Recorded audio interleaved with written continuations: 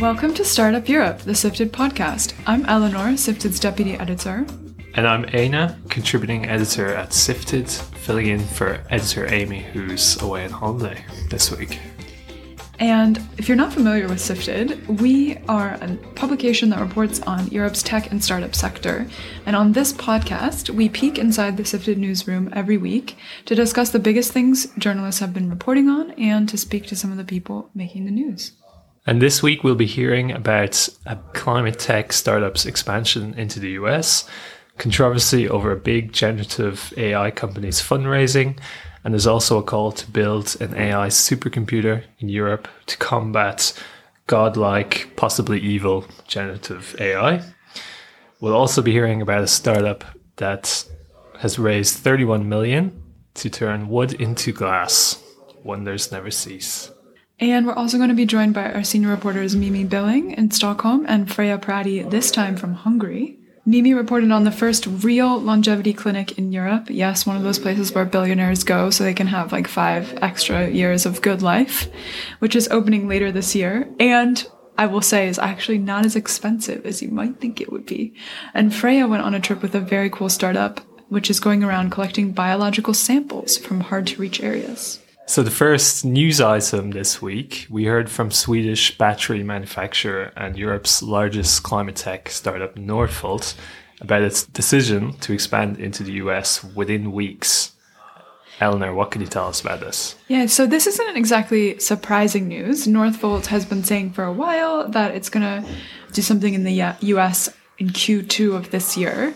But given that Q2 is really close, that basically means that Northvolt has to make a decision. It's going to make a decision on expanding into North America in the coming weeks. That's what the company's co-founder, Paolo Cerruti, told our reporter Freya Pradi on Friday. It would be the company's first operations outside of Europe. So why is it expanding into the US? I mean, obviously, I think there's the very obvious reason that the US is a huge market, right? And there's clearly demand for Northvolt's technologies over there. But also, we can't talk about climate tech right now without mentioning the Inflation Reduction Act in the United States, the IRA, which is America's giant climate bill. And that offers significant incentives for companies building green technology to move to the US or at least have some operations in the United States. Yeah, I love that. I love the acronym IRA. You know, it just makes me think of Irish terrorism or freedom fighting, depending on your point of view. But, I mean, the IRA sounds kind of damaging for Europe, right? How is it impacting climate tech over here? Yeah, so I think the US really got ahead of the curve compared to Europe on incentivizing climate tech. This bill was passed last year, and then since then we've seen a flurry of climate tech startups go from Europe and announce that they're opening operations in the US or they're moving to the US. A great example of this is Climeworks. It's a carbon removal company, and it's another one of Europe's biggest climate tech startups. It's actually from Switzerland, and that company has also recently confirmed its expansion into America. EU policymakers are definitely now kind of shaking in their boots a little bit, like, oh my gosh, we have to do something about this. And they have pulled together a response, which is known as the Net Zero Industry Act. But the Net Zero Industry Act is a little bit different because while America's bill tries to stimulate things through actual subsidies, European policymakers are trying to focus more on permit timelines and then also curbing the amount of tech that authorities can buy from overseas. Cool. Thank you, Eleanor. We'll be keeping an eye on the big moves and the counter moves in Europe. Well, I guess the topic that doesn't seem to leave the news agenda recently is AI. Someone challenged me the other day to go an entire day without hearing the word AI, and I don't think that has happened for the last at least a year. We had 2 interesting pieces of AI news this week. One involved a leaked deck and some leaked WhatsApp messages. Aina, what did this leaked deck tell us about Gen AI giant Stability AI's Series A? Yeah, very sexy leak. So to catch you all up, Stability AI is a big generative AI company, burst onto the scene last October, raising just over 100 million in a Series A round. And to some, this success was completely out of the blue. The CEO, Emad Mostaque, is a former hedge fund manager, not very well known in machine learning circles, I think, at the time. Yes, his company appeared to be behind Stable Diffusion, one of the most impressive text-to-image models on the market. And we subsequently learned that, well, actually, it didn't build the Stable Diffusion code. Some researchers in Munich had, and it didn't own the IP. But what the company had done was created this nice interface on top of the model that was being used around the world to make images from text prompts. So tell me about the juicy leaked pitch slides, Ina. Yes. So the leak deck was given to Sifted by a former Stability employee. It's dated June 2022, so some months before Series A raise closed. And within this leaked material, there's the suggestion that Stability was saying it had, quote, co-created products developed by other Gen AI companies, like San Francisco-based rival Midjourney, when in reality Stability had just provided computing grants, i.e. paying for cloud access to the massive processing power needed to train AI models. As Sifted asked Stability what the company meant by co-creating products, and the spokesperson said the company had provided infrastructure in the form of compute grants to Midjourney, but did not elaborate on what it meant by co-creating products. Stability did tell Sifted that they have always been clear about the fact that they did not build the Stable Diffusion model. So what about those leaked telegrams that we also got a peek at? Yeah, there was a bunch of Telegram messages which give us a good sense of Stability's strategy for how it would communicate with investors. So it appears that the CEO was telling investors that Stability had millions of people using its, quote, models, despite using a third-party model, aka Stable Diffusion, and not having announced any of its own models yet. As Stability told Sifted, this referred to models developed in-house or under its umbrella of research hubs for which it had supported. This support included providing a platform for the research and training of the models, as well as compute power. Okay, so what is next? So yes, Stability released its own proprietary model last week, and Sifted contacted it to ask about fundraising and didn't respond to questions about that or about its runway. There's also been reports that it's struggling to generate revenue at the moment. So we'll have to see if it can secure fresh funding. Tim Smith, our reporter, will undoubtedly be hot on the case, like the bloodhound that he is. Yeah, I think a lot of people, it is really one of the only European Gen AI companies that's managed to raise that much funding as compared to the big giants like OpenAI in the United States. So I think people were very excited to see a European company raise this kind of money, but we will see, I guess, how their product goes and how they continue to differentiate themselves. But staying with AI, a lot of really clever people are calling for a pause or at least a slowdown in the development of these AI models. But one German AI researcher says that we should take an entirely different solution to mitigate the risks of these large language models. Yeah, this is Christoph Schumann. He's founder of German AI nonprofit Line. And he's basically saying that trying to slow down AI development is a lost battle. It's a pipe dream. It's going to happen anyway. So what we should do is develop this counterweight, I guess, to OpenAI and all these other crazy, powerful Gen AI companies. His idea basically is to create an AI supercomputer for the people to be financed and built by world governments that would, I guess, help researchers and companies keep pace a little bit with all these crazy AI developments. Yeah, and I guess the other thing that he's kind of concerned about is the possibility that we'll just have these big monopolies of companies that control large language models, right? And so this would actually help try and break those kind of monopolies so that we wouldn't have just a couple of companies kind of deciding how this technology is being used. But what exactly would that look like? How much money would it cost? And how does Schumann think that it should be run? Yeah, it would cost a fair bit of money, I would imagine. His estimate, 1 to 5 billion, which is a lot, but as Tim says in his piece, he puts it into perspective a little bit. He says, well, the budget for the US defense is 800 billion. and that Bavaria alone recently announced 300 million for quantum. So we can pony up big sums of money sometimes for these big projects. And his idea for how it should be run, well, he imagines this board of directors made up of open source researchers, AI professors, some mid-scale business reps as well. And they'd be gatekeepers. They'd control access to this computing power. Very interesting, I guess, proposal, I'd say. But seeing how bad most politicians around the world are at coming to a consensus on fighting really, really big things, like just look at our track record on trying to fight climate change. I'm not really sure, unless something really, really bad happens, that this is going to happen anytime soon. But who knows? We'll see. Yeah, you could imagine, I mean, policymakers do like spending money on supercomputers. In Brussels, they do pay for upgrades or for building new high-performance supercomputers. And, you know, the internet was created in the big government-backed facility, CERN, in 1989. So might be some added motivation to do this. But turning away from ether tech, as someone used a great phrase yesterday, to actual physical technology.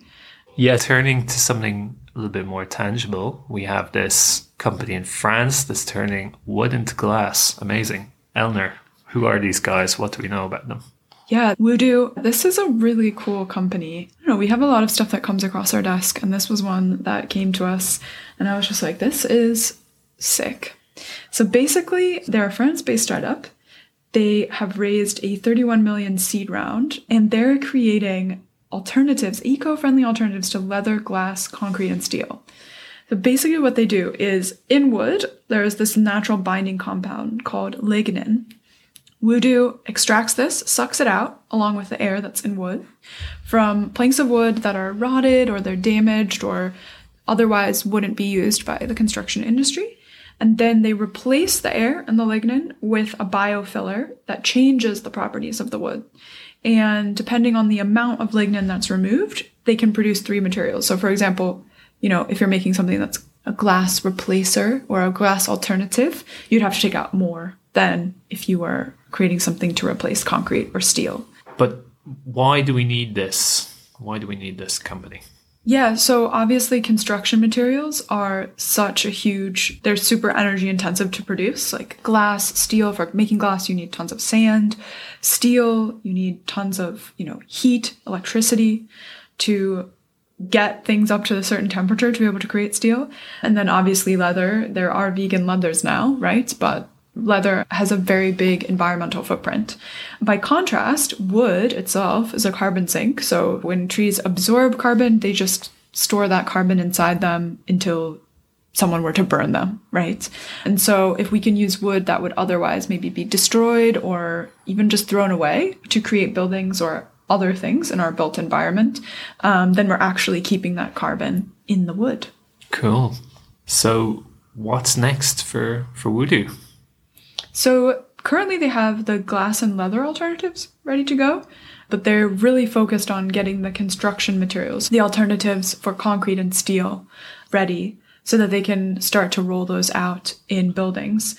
The founder and CEO, Timothée Boituzé, was actually an architect originally, and he was this whole company was really born out of his frustration with the construction industry and its environmental footprint. So the real kind of holy grail for Voodoo is being able to replace construction materials that we use now.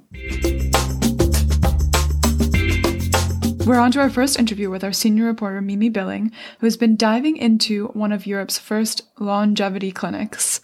Mimi, tell us a little bit about Live Lounge and Maximon, the Swiss company that's making this facility. Yeah, so Maximon is this company builder based in Switzerland, in Zurich, and it's only been going on for a couple of years. So it was founded in, I believe, 2021, and it's kind of has already like 2-3 startups. One focused on longevity supplements so that we can live a longer, healthier life. And then after that, it's also started a data platform for all your DNA sequencing or your blood tests to be able to offer you the right solution for you to live a longer life. So the next step was obviously to take this into a more like physical place. And that's where the longevity clinic comes in. So Live Lounge is obviously, it's just a working name I've heard, because I interviewed Elizabeth Reuter, who is the company's kind of medical brain behind it, who's been working on this now for more than 9 months to try to understand what kind of treatments are actually making sense and are, as she says herself, sexy enough and new enough, but also safe enough to be able to then prolong our lives. So I thought her resume, her CV was pretty impressive. Mimi, tell me a little bit about Reuter's story. And you kind of highlighted that she had a similar motivation to some other people to getting into longevity. Tell me about that. Yeah, because I've obviously looked into longevity a bit, and everyone that seems to get into longevity either comes from some kind of like cancer research or like Harvard and been doing loads of research before into either like cellular research or, I don't know, genes or, DNA, everything like that. So Elizabeth Reuter is very much the same. So her CV is, 8 years at Harvard and having done like deep sequencing, clinical trials and molecular biology. I mean, she knows her stuff, you could say that. So she got into longevity because she, like many others in this field, felt that the healthcare system is failing. And I mean, 3% of our overall budgets go to preventative care, which means that it's very little that goes to preventative care. So making sure that we don't actually get ill from the beginning. I thought that was such a good thing that you made clear in the piece, that these longevity clinics, or kind of the longevity space in general, is actually not really about, living to 140 or 150 years old. It's actually just trying to make sure that the later years of your life are just healthier and you have a better quality of life later on. But it was also interesting in your piece that you pointed out just how difficult it is. We still have no idea of what really works or what combination of things work. No, and I'm I can say that I'm one of those kind of people who try different things, right? And I have no idea how do you know how the vitamins and supplements and all the things that you maybe put in your body actually react to one another? Or if hot saunas are actually good for you with your kind of genetic makeup, or if you should have a cold shower instead, or maybe both, I don't know. But this is the thing that is quite interesting. It's like precision medicine. It all comes together. It's like, what is good for you? And I think if we can actually manage that to find out what's good for each and every individual without a huge cost, that's obviously going to be very beneficial for both the healthcare system overall, but also, obviously for these kind of companies. Because what I think is why this is coming up now is probably because people with smartwatches, or, I have an Oura ring myself. It's kind of all this kind of things tapping into that you yourself are in control of your health. And that is why this is now coming, more and more to Europe as well, because longevity clinics is not a new phenomenon in, for example, the US, but it's been very much focused on the ultra rich, right? So there are people who have like 30 doctors who are following them day to day just to make sure that they're going to live longer and live as long as they can and look 50 or 30 or 20 years younger than they actually are. So it's all about, trying to get this to the masses in some way. And so I guess that was another interesting point about this, was the price point of this clinic. I didn't actually think, yes, it's expensive, but it didn't seem as outrageous as I was kind of expecting it to be. So tell me a little bit about pricing and what kind of person they're targeting for this. Yeah, so I was actually quite surprised as well, because I thought it would be a much higher price tag to actually get along. But it's only like 460 euros a month for a subscription basis. And then you actually get diagnostics on your kind of blood and etc. every quarter, so every 3 months. But you also get a weekly treatment. We don't really know what those treatments will be, because this longevity clinic will open like later this year. But it could be anything from like IV infusions or blood, getting fresh blood, or I don't know, blood plasma, or, there's so many different things out there that's coming in a way, and that seems to be safe. But then, so actually, sorry, get back to your point there on how much it then costs, because this is obviously not so much, but it's still quite a lot for a person with a normal wages, right? So it would be for the upper class with about the wages of about maybe 90K a year. Thank you, Mimi. Thank you.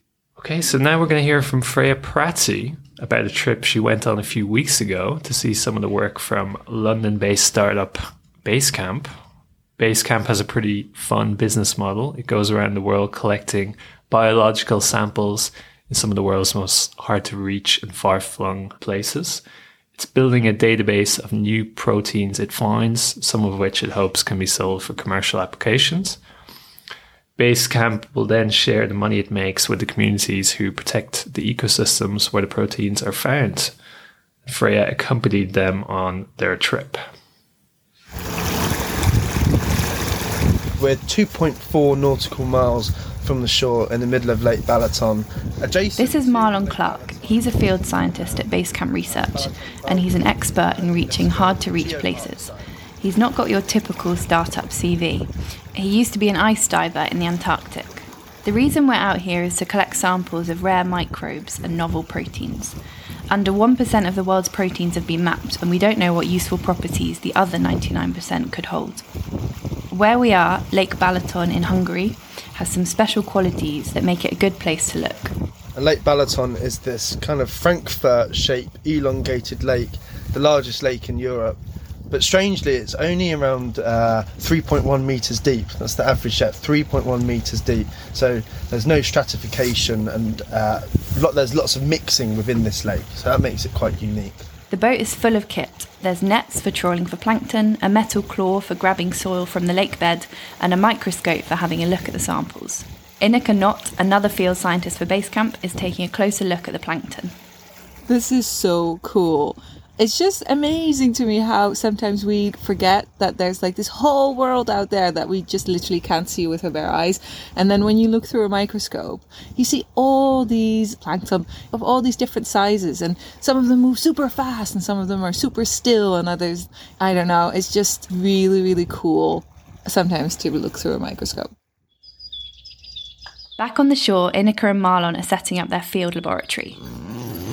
This is where they take their collected samples and see if they've found new proteins that could have useful commercial applications. So our laboratory setup we've got is really low infrastructure. It can basically fit into 2 small boxes. That's nice and easy because we can basically operate completely on ourselves if need be, and we have done in previous expeditions. We can take all of our living supplies with us as well. You've just put the DNA in for sequencing, and now you're sat in front of your laptop and you can see a screen full of green squares. Can you explain why that's good news? Yes. We like green squares because basically what we see on the screen is a visual representation of the pores on the sequencer where DNA can come through. Real time, we can see that a string of DNA is being pulled through this pore and being read by the sequencer. Novel proteins like the ones Ineke and Marlon are looking for can have huge value. One example that wasn't actually found by Basecamp is a protein that went into developing PCR tests. That protein was found in Yellowstone National Park in the 60s, and pharma companies have made a lot of money from its application. The catch with that is that none of that money went into conserving the nature and communities of Yellowstone. Now, in line with a new international law called the Nagoya Protocol, businesses must give back to the places where they find proteins. It's an ethos that's right at the heart of Basecamp's business model. So the Nagoya Protocol was a framework that was signed by lots and lots of countries around the world that kind of gives a framework for how states on one side can manage genetic resource use, and also companies on the other side know how to operate under this umbrella system. So it kind of provides a framework to make sure that benefits are given back, so payment for access or royalties. So let's say someone makes £1 million from a certain protein or other material that's found there. They make sure that country, or it could be organisation / council, or national park receives benefits back and flows back. And that's a really important part to show that, you know, biodiversity is being valued and preserving it is really key. And by valuing it, hopefully we can promote preservation. So that was Marlon Clark, field scientist at Basecamp, finishing that report from Freya. And that's all we have time for. If you want to hear more about what's unfolding in the world of European tech and startups, you can find our coverage on sifted.eu, and we've linked to all of the articles mentioned in this episode in the podcast description. And if you're a fan of this podcast, you might want to check out our new podcast series, Downturn Survival Guides, in partnership with EQT Ventures. Each week, Startup Life reporter Anissa Osman-Britton interviews resilient founders and experienced investors about operating in a downturn. The link can be found in the show notes. And let us know what you think of the podcast on Twitter or email hello@sifted.eu, and we will see you next week. Bye. Bye-bye.